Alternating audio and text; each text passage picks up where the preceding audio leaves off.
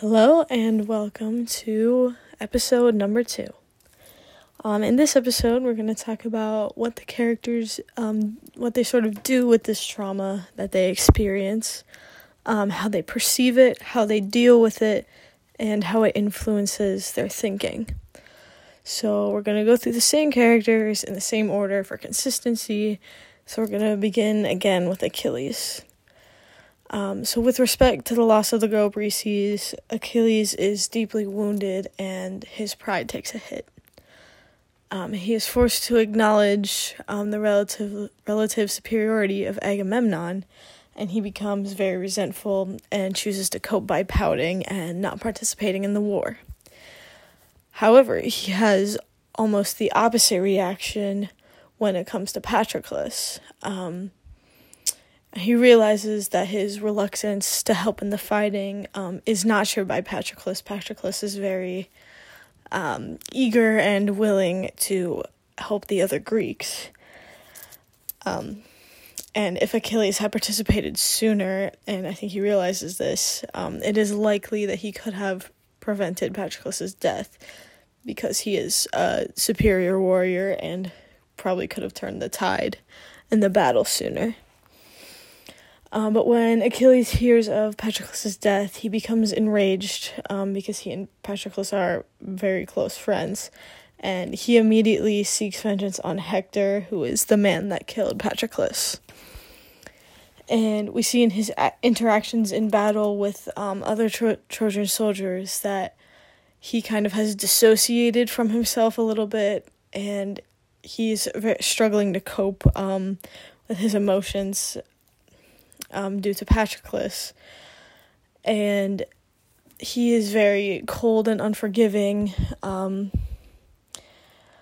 the other soldiers. He's kind of turned into a ruthless killing machine, and he kind of does this, like he's known as like a man of honor, and so this is very out of character for him. And then we also see, before this all happens, that Achilles has a very strong desire to return home.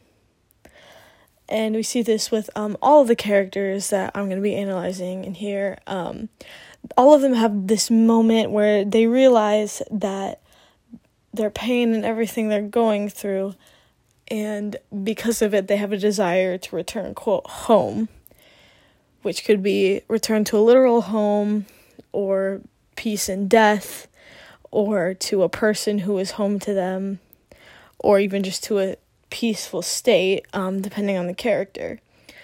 But all of them sort of react in this way where they experience their trauma, and then they end up seeking the, quote, home that they have lost due to that trauma. And for Achilles, it is his literal home that he wants to return to. And he's realizing that if he had stayed home and led a long, peaceful life, that probably would have been better for him than everything that happened in Troy. But that sort of shifts when Patroclus dies. And his focus kind of shifts to he sort of realizes the inevitability of his death in Troy, and he sort of seeks a fulfilled death, and for him that kind of means revenge for Patroclus.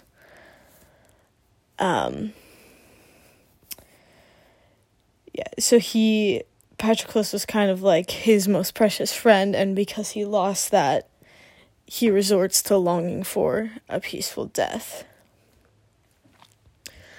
But another character who longs for a literal home is Helen. And she kind of has this moment where she's like standing on the Trojan wall and she sees Menelaus. And she like kind of has this moment where she's like, oh, I wish that none of this had ever happened. Like, that's my husband, kind of a thing. So there's like that moment of regret and like sort of like, I regret everything that happened up to this point.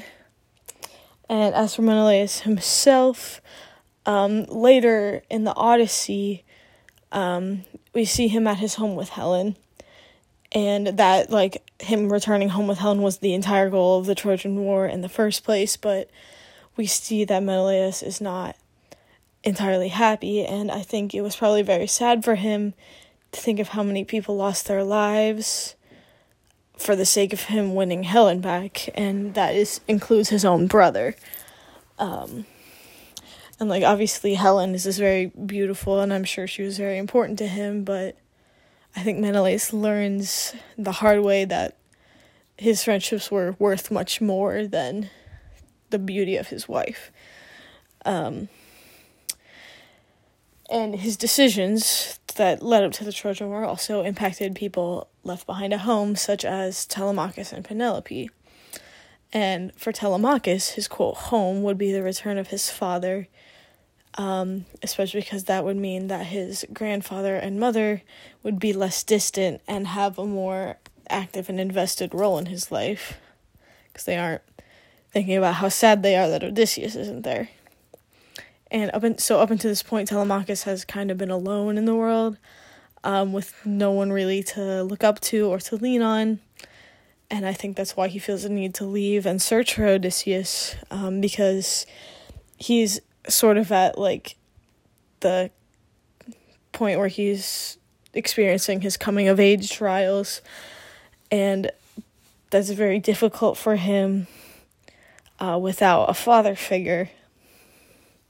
So he seeks to find Odysseus as sort of a fulfillment of that. I think for Penelope, her sense of home is very obviously tied to Odysseus, which is why she cannot bring herself to marry one of the suitors, because then she's permanently signing herself up for a life of gloom and despair, since she identifies her peace and her home so strongly with Odysseus. And Odysseus himself is a tad more complicated than the other characters, because his desire to return home is obviously tied to physically returning to Ithaca, but I also think that his journey has taught him a lot about being a man, and I think that a lot of his trials serve the purpose of teaching him that while returning to unruling Ithaca will be incredibly healing for him, he cannot truly be at peace without the love he gets from his friends and family, especially from Penelope, Telemachus, and his father.